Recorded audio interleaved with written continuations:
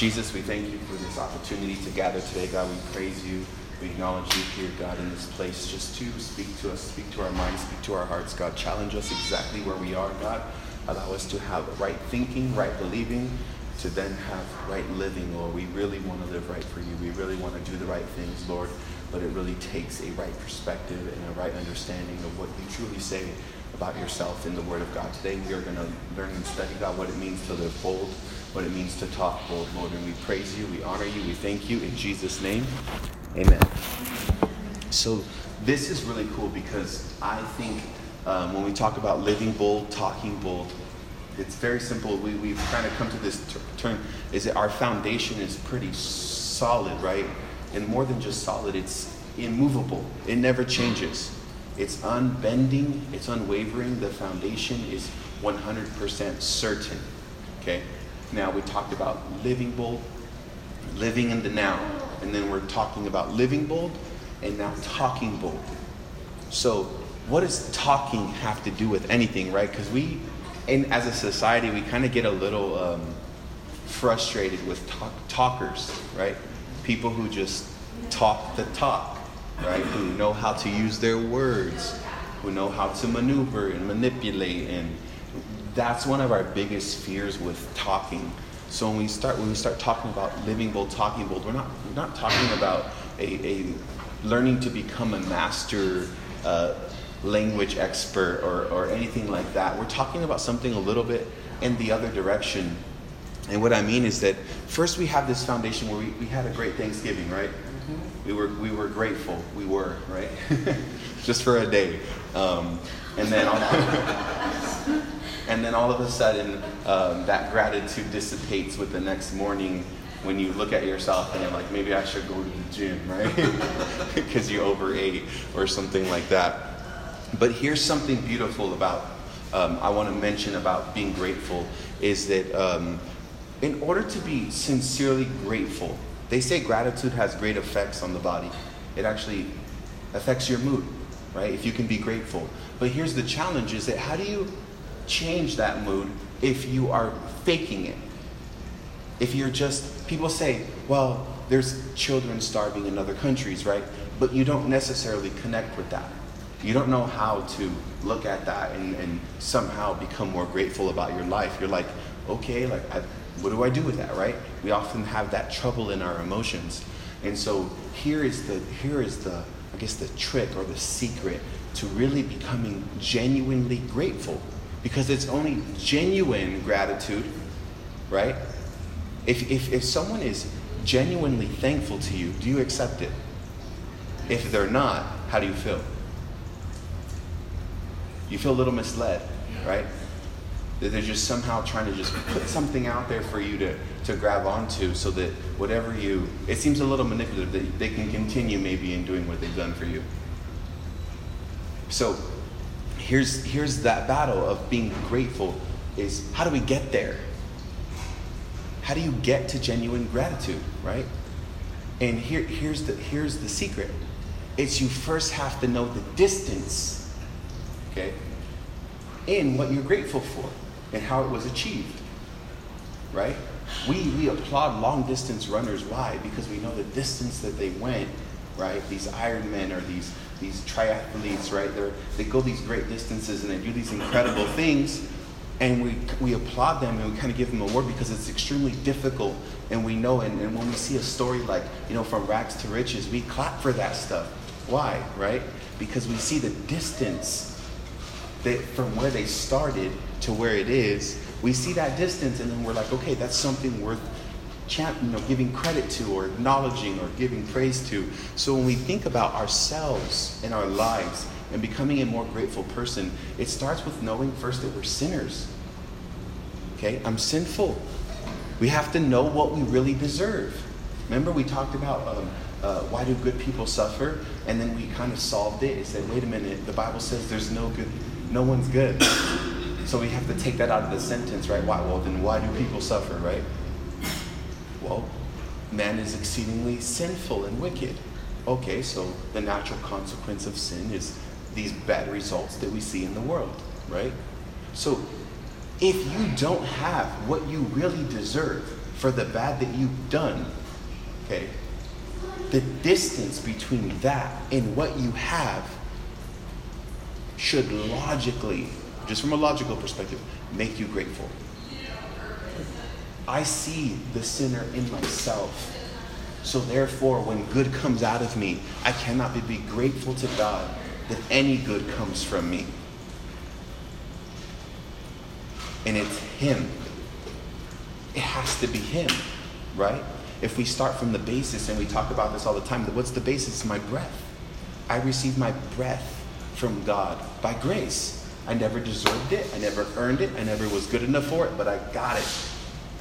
I have breath. So that when I drink a cup of water or I eat my meal, I can genuinely say, if it wasn't by God's grace, I couldn't even eat this meal and I couldn't even drink this water. I couldn't even talk and have conversation with my friends that was meaningful.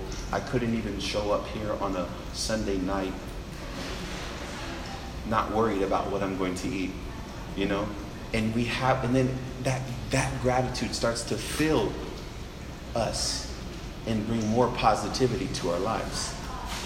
Because we all have the same basis, whether we like it or not. It's just, can we see it? Can we see the basis? Can we genuinely believe that in the flesh dwells no good thing?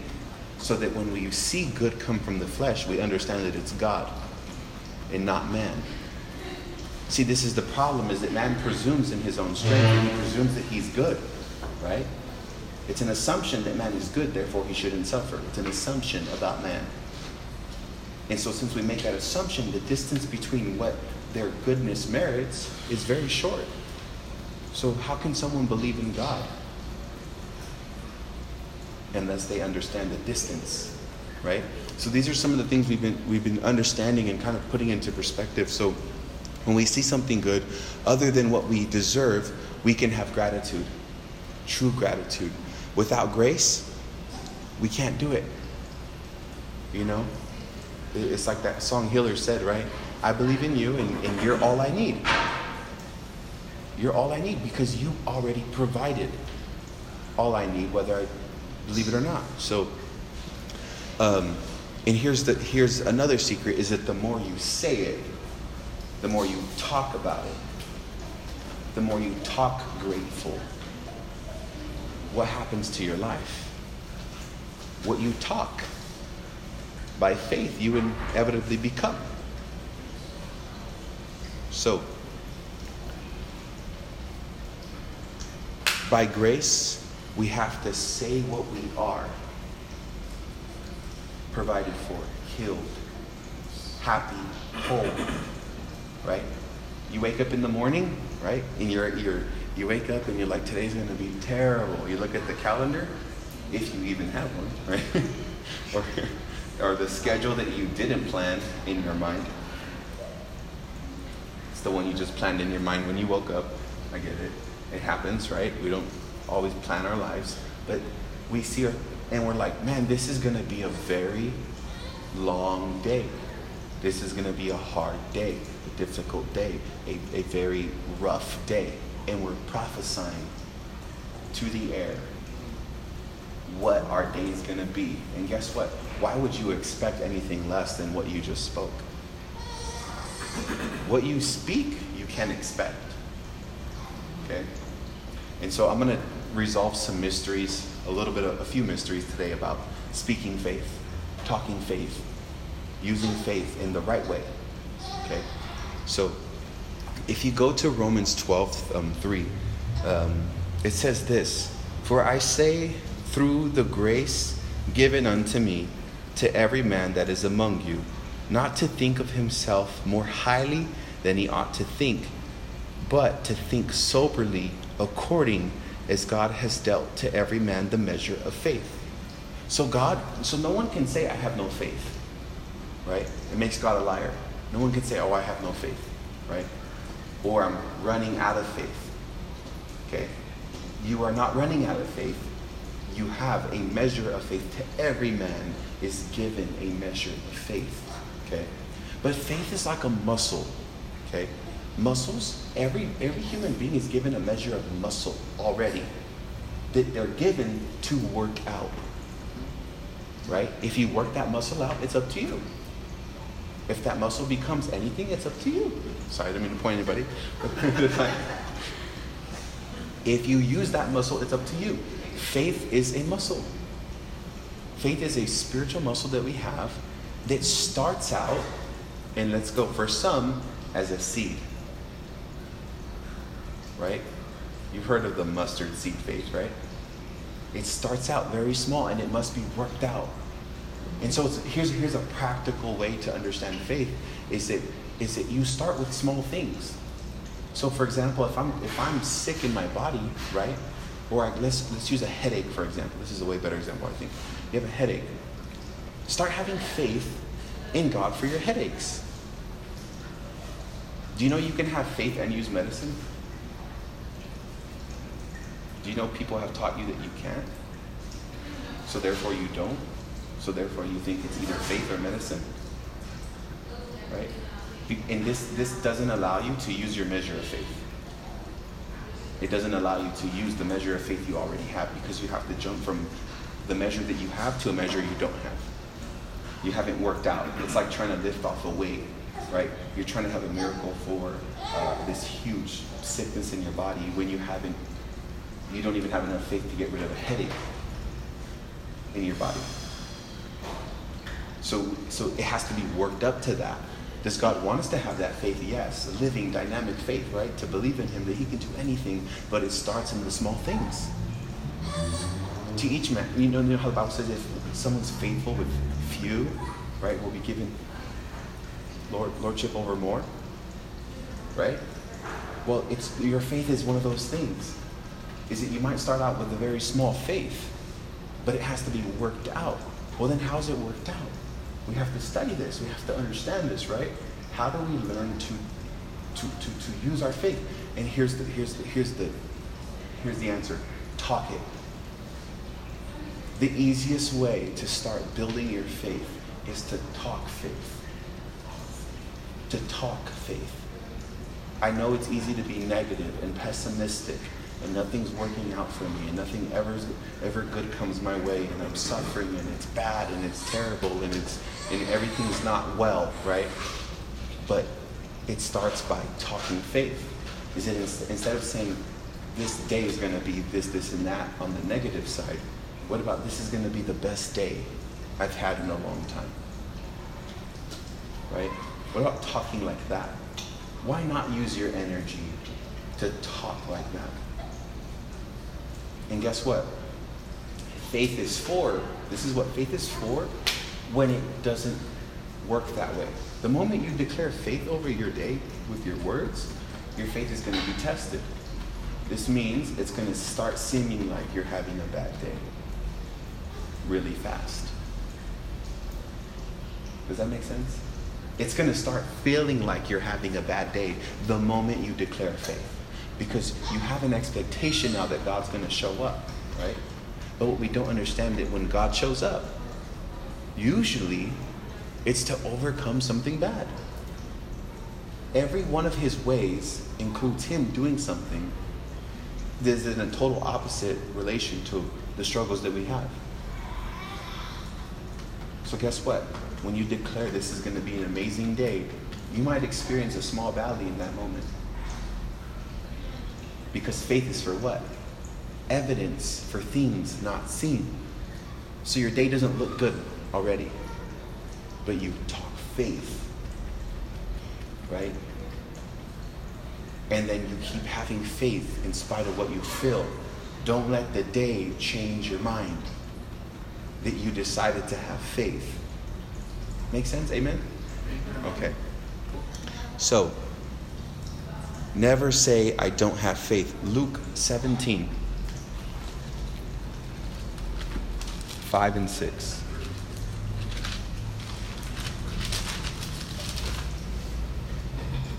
And it says this. And he said, 5.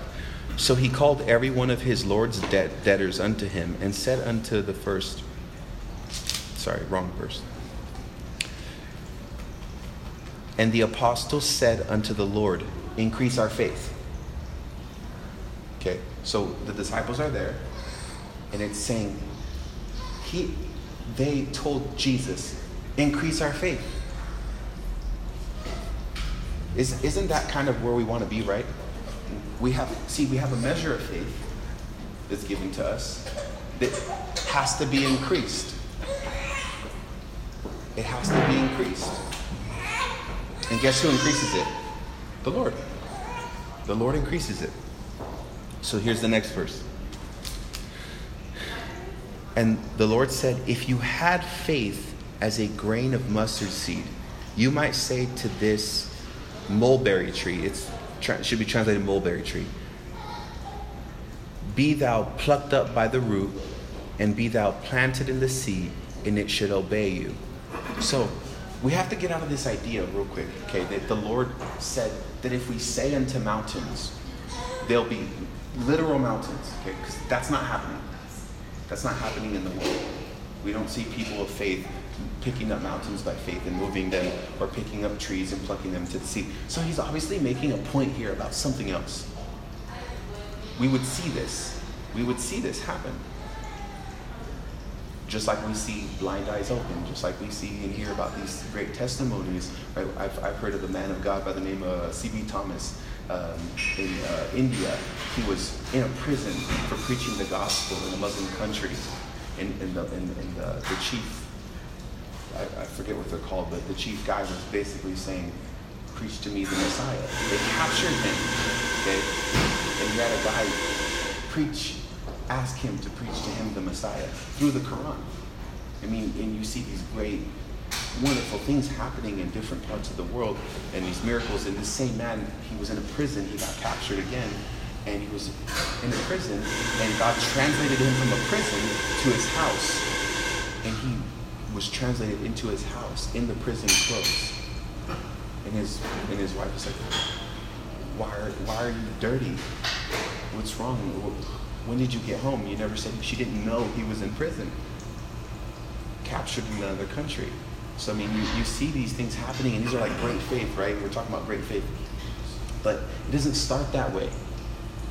It starts with, here's my measure of faith, right? Because it says, increase our faith. And the Lord said, if you had the faith as a grain of a mustard seed, okay, you could tell this mulberry tree to be plucked up in the ground and planted in the sea, and it would.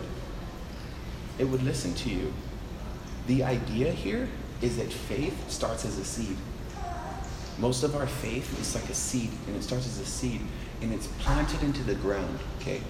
And you know, it's the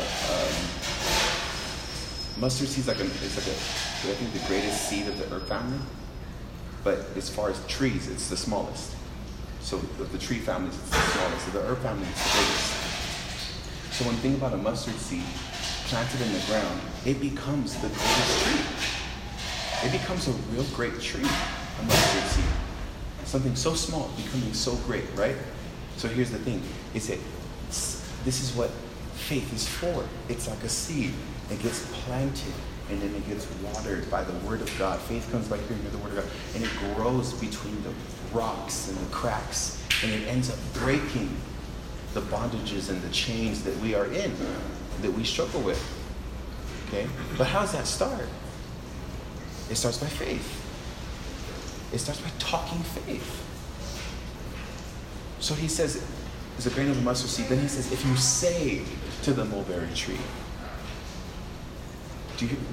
if you say to the mountain, and that represents our problems, speak to the mountain, speak to the mulberry tree, speak to it, and watch it be lifted from your presence and put into the sea.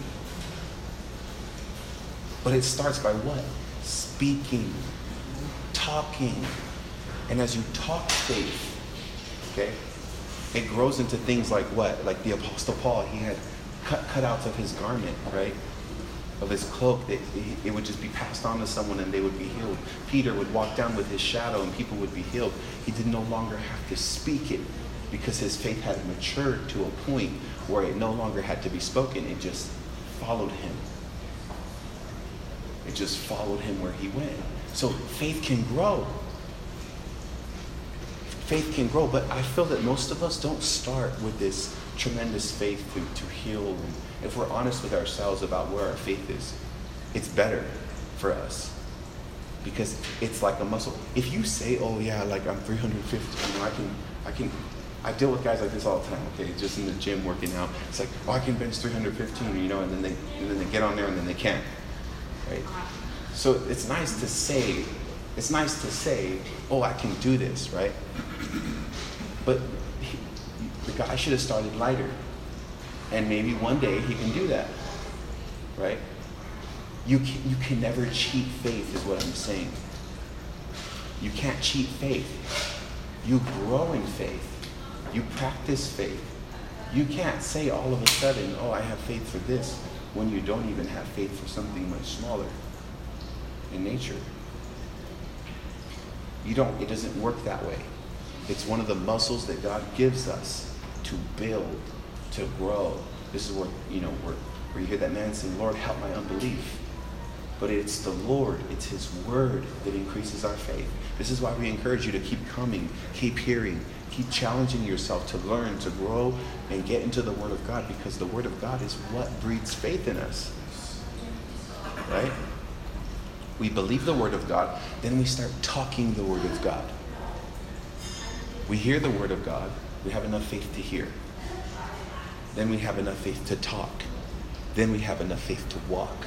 And everything that we touch then has a faith response. There's a response to the faith that we have. An outcome begins to happen, right? Because we decided to first hear the word of God. Then faith simmered in and it set in our hearts. Then what? Then we began to talk the word of God. So we speak to our situation, speak to the mountain, speak to the day and say, this day is going to be good. Speak till tomorrow, speak into the future, speak about your family, about what the outcome is going to be. God is going to bless your family. God is going to bless you. God is going to do amazing things. God is good, right? And so as we keep going, we have to learn to speak and talk faith. So it's insane that how by speaking we can grow our faith. And here's another example is the Lord is my shepherd, right? I shall not want. Or it can be better said this way in English, because people don't really know what that means. I shall not want. What does that mean? I shall not be in want. If the Lord is my shepherd, I shall not be in want. Whoa. Okay, if he's your savior, it doesn't say savior there. If the Lord's my savior, I shall not be in want. There's a lot of people who receive God as savior, okay? And they'll be redeemed, they'll make it when he comes. Right? Amen? Amen. Okay. But it's not until you understand and believe that he is your shepherd, who provides for you, who loves you, okay, that you shall not be in want. You'll be in want if he's not your shepherd. If you don't understand that relationship. You'll be in want if you can't see him as Father. Because you will not be able to see that he cares about you. You only see him as a faraway God who possibly redeemed you through some guy named Jesus, right? That'll be the vague concept that we have. So this is important, is that if the word says that when he's my shepherd, you know what? I'm going to believe he's my shepherd today. And I'm going to talk like he's my shepherd. I am not in want. I'm struggling, yes. But I'm struggling under the deception of my own mind. Is I created a disposition. I create this idea that I don't have. Because guess what? We're not genuinely grateful. We haven't logically proved that we have more than we should have. So then we feel in want. So let's go back to square one. We're sinful men. We deserve no good, but we get good by the grace of God. So everything I have, I genuinely now can say, he's my shepherd. And I don't really have anything I want. I'm not in want. I'm not in this craving of, oh, I need this and I need that and I need this and I need that. And that helps control the materialistic nature that we have. Grace is what controls the materialistic nature that we have. Our desire for things and bigger this and bigger that, right? The next best, right? All the whatever it is that nature because all the time we spend pursuing those things, what if we spent investing in people and helping them get better? Instead of complaining about their behavior, about their lack of right living, let's go invest in those people. Let's talk to them. Let's bless them. Let's tell them how God has supplied righteousness as a gift to them, how God has supplied all of his wonder to them as a free gift. What if we took that perspective and invested our time and energy in that? And then guess what? When we put his kingdom and his righteousness first, we're not in want. We're not in want. We're not in want. Aren't you tired of being in want? Right? There's desires that we have that we wish we just didn't have those desires, but we still have them. It's an unsettled thing in our hearts. Well, I need this, I need that, I need this. And then even though you know that in your deepest heart and thoughts, it's like, that may not be good for me. That may not be best. That may not be a wise decision. We still want it. But you can't get rid of it. Right? You can't get rid of it in yourself. So what do you need? You need to hear, the Lord is my shepherd. Understand that you are his sheep. And that he takes care of his sheep. And he provides for his sheep. And he clothes his sheep. He saves them from the storms. He saves them from the surrounding wolves. Right? That I'm his. If I'm God's, I have no need to want. Right? And so you hear the word of God about something, right? Or he's my fortress, right? So when you walk outside, instead of fearing, every car is going to hit me, or every accident that I see on the news is going to happen to me, and there's people who live in fear of those things. I met a guy, and this isn't to put him down, but I knew a guy who was about 30-something years old and had such a fear of driving, he never drove. He would never drive. But he's a Christian. He lives by faith. Right? If you're a Christian, of course you live by faith. No, it doesn't mean you live by faith just because you call yourself a Christian. Faith is living. Faith is living. That means he's my fortress. That as I walk out into the world, I'm protected. But do I believe that? I hear it now, so I have the choice to believe it. And if I believe it, and I start talking it, then it becomes my reality.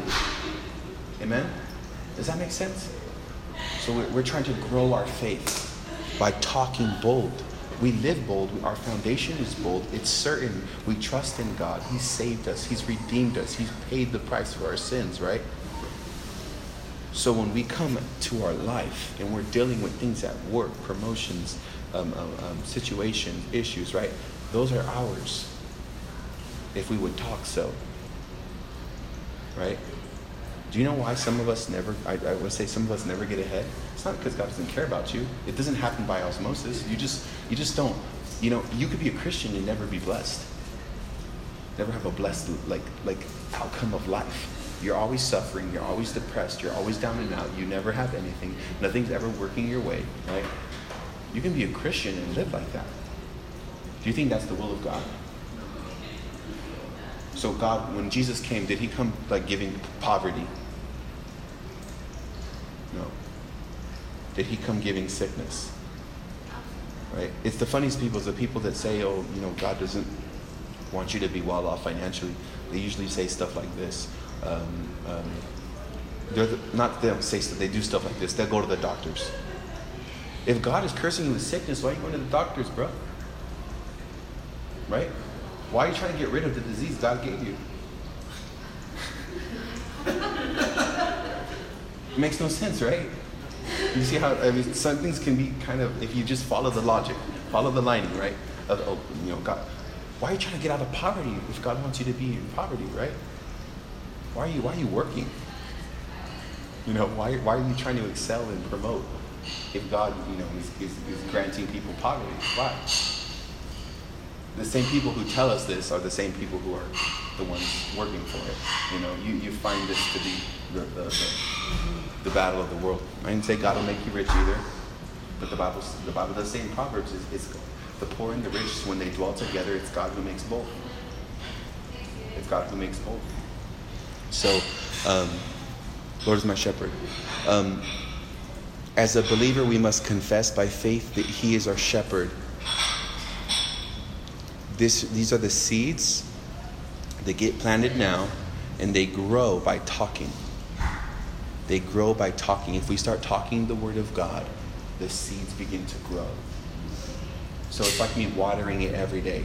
Every day, as I begin to talk, my faith begins to grow. As I begin to talk it, right? This headache be gone in the name of Jesus. I take my Advil or whatever it is, in the name of Jesus. I'm trusting that this Advil will accomplish the best job it's ever done for me, right? If that's where your faith is, use it there. Exercise it on that level. You know, we don't all start off working out and using the max weights, right? We use the easy weights. So, we have to learn to plant faith by talking faith. So, here's the next verse real quick. Where's it at? Okay.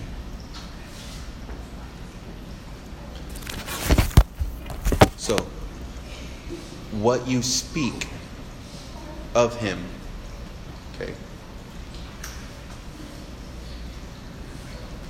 I've already talked about that, sorry.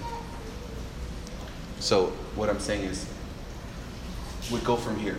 It's not automatic. Being blessed is not automatic, right? If it was, the moment I signed up for Christianity, right, and I decided to believe in Jesus, I would be blessed in everything I did. Like, rich, well off, never sick, right? Always. They have to be taken possession of. Okay? You have to take possession of your possessions. They're already your possessions. But you take possession over them by faith, by declaring it with your words, by talking it. That healing belongs to me. That miracle belongs to me. Is it because you're good? Because you deserve it? No. We already know that. We've taken care of that. Right? This is why we live bold. So we have to talk bold. We have to talk it. It's important that we talk it. Faith isn't power. Okay? Faith is what lends you the power. Faith in itself isn't the power, but faith is what lends you the power. And here's an example. The centurion, Jesus told him, for his servant, as you believe, let it be unto you. Right? He told his disciples, according to your faith. He told 2 blind men, according to your faith, let it be done. So as you believe, right, as you have faith, the power lends itself to you. As you have faith, as you have real faith, when you start talking faith, your faith then becomes real, right? On a daily basis, you start talking faith, then the power of God lends itself to you. But how do you get to faith? It's the same way. How do you get to that point where you can grow your faith? And this is the thing, is the blind man had enough of himself. The centurion saw no other way. So it's when we start taking, if we can do that willfully, right, without suffering, you know you can do it willfully, right? You can willfully say, "In me dwells no good thing," so that you can receive all of the grace of God. But if you say, "Oh, I think I'm pretty good," right, that limits what you can receive. That limits what you can receive. Any part of us. I've told you guys this before, but there's a law in the book of Leviticus. This law is so special because it's a law that says if you have leprosy on your arms, you're considered unclean. If you have leprosy on your legs, you're considered unclean. But here's a weird thing. If you have leprosy on your entire body, you're considered clean. Makes no sense, right? if you have leprosy from head to toe, you become clean. You become completely clean.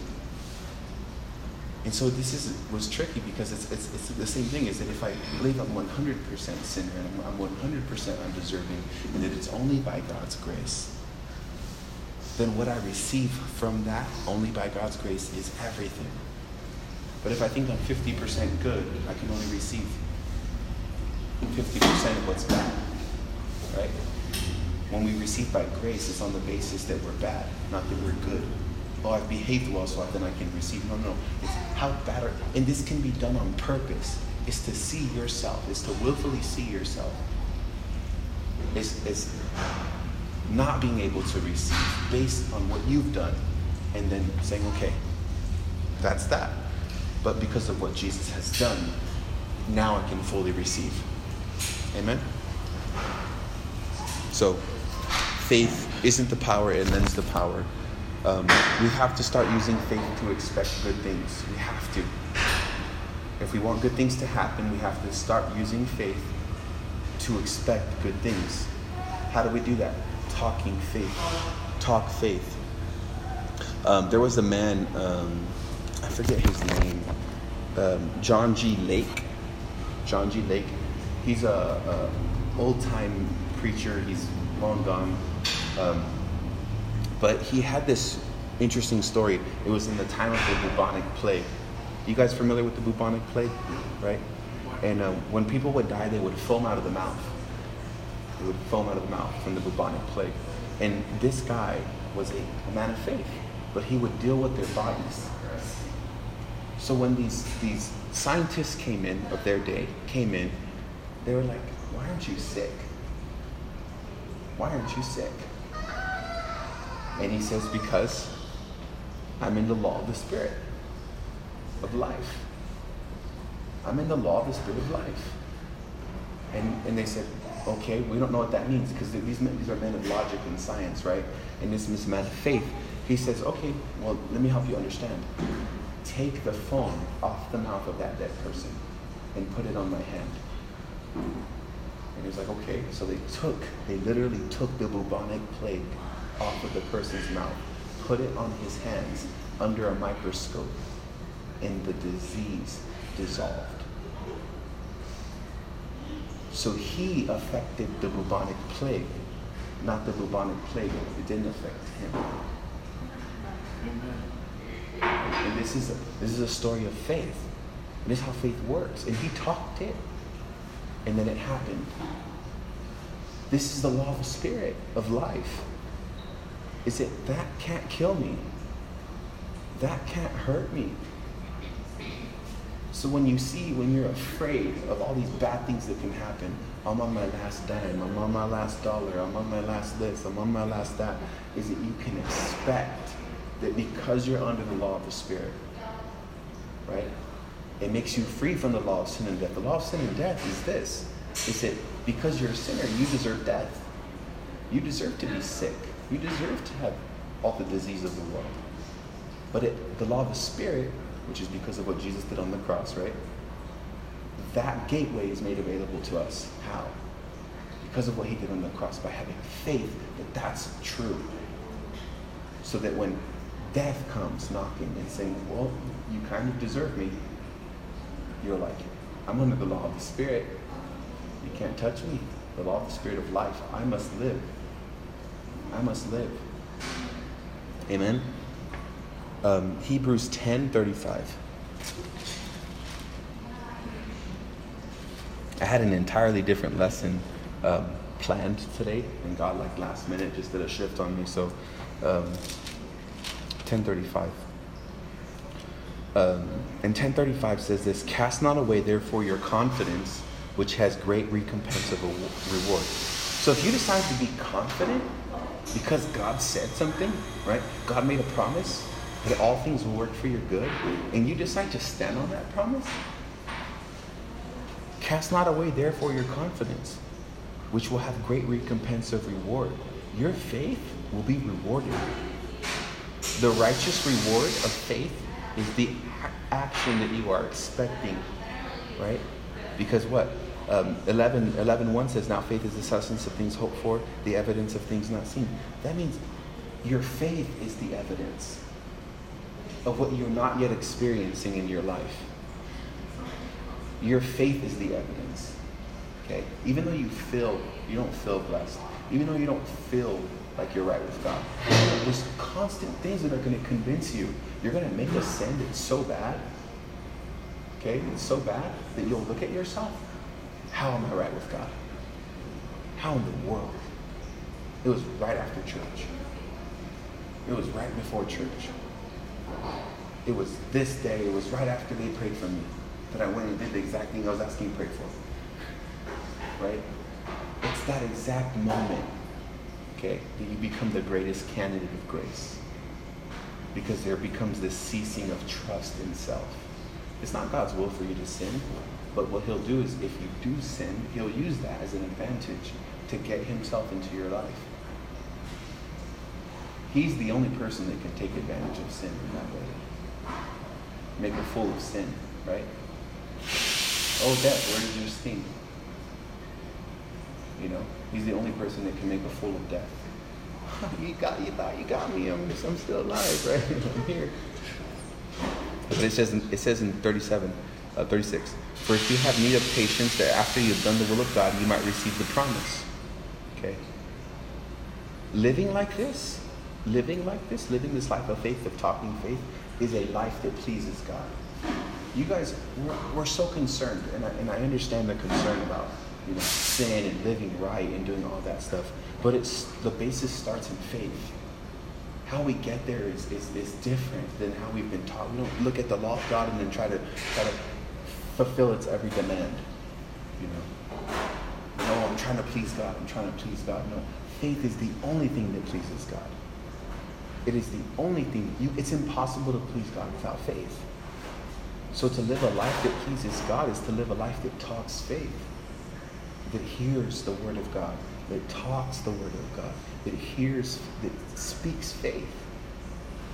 That when I failed, I'm the righteousness of God. That when I'm broke, I'm the provided for. That when I'm sick, I'm the healed. That when I'm hurting, I'm the whole. Amen? Then it says this, verse 38, the just shall live by faith. Okay? The only way you can live, and this is like, you're talking about living life to the fullest, right? Is by faith. You want to live your fullest life? Live by faith. You want to live the fullest life possible? Live by faith. Talk faith. Speak faith. What is speaking faith? Let's go back to square one. Right? It's speaking what you've been given to, what God has given you, speaking what God has given you. We know we don't deserve it, but we still can receive it, right? And even though we don't feel it or see it happening just yet, we're going to see it through. You're going to see it through. I'm going to see it through. Whatever situation you're dealing with, we're going to see it through. But faith is for that moment. See, if it was just like this, you just had a thought, I had a need, and then the answer came, right? There would be no need for faith. Because faith is evidence of things not seen. It's evidence of things not seen.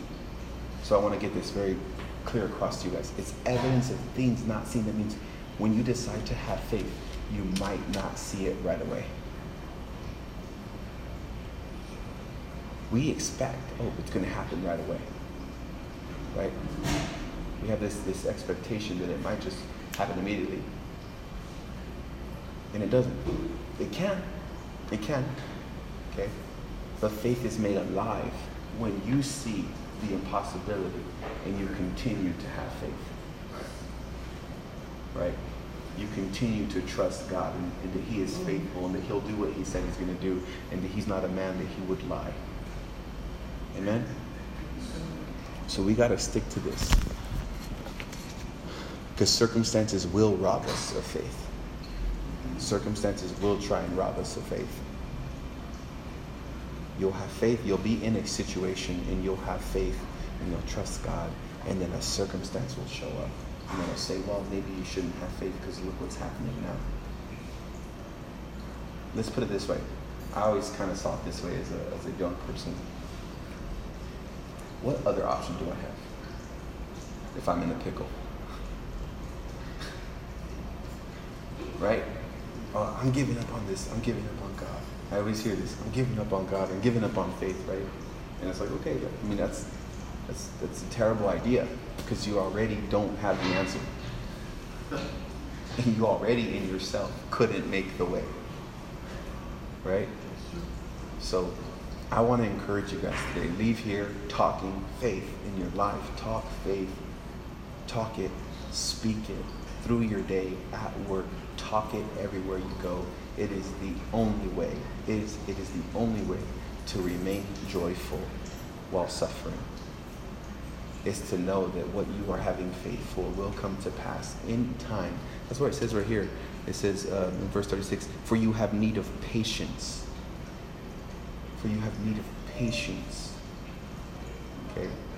So with faith, with having faith, a side thing, like a sidekick to faith. You know, Batman has Robin, faith has patience. Right? You have patience with God, that he'll do what he said he's going to do in the right time because he knows. Amen? God knows. God knows. He knows how many hours you have in your day. Amen? Let us stand, let us pray.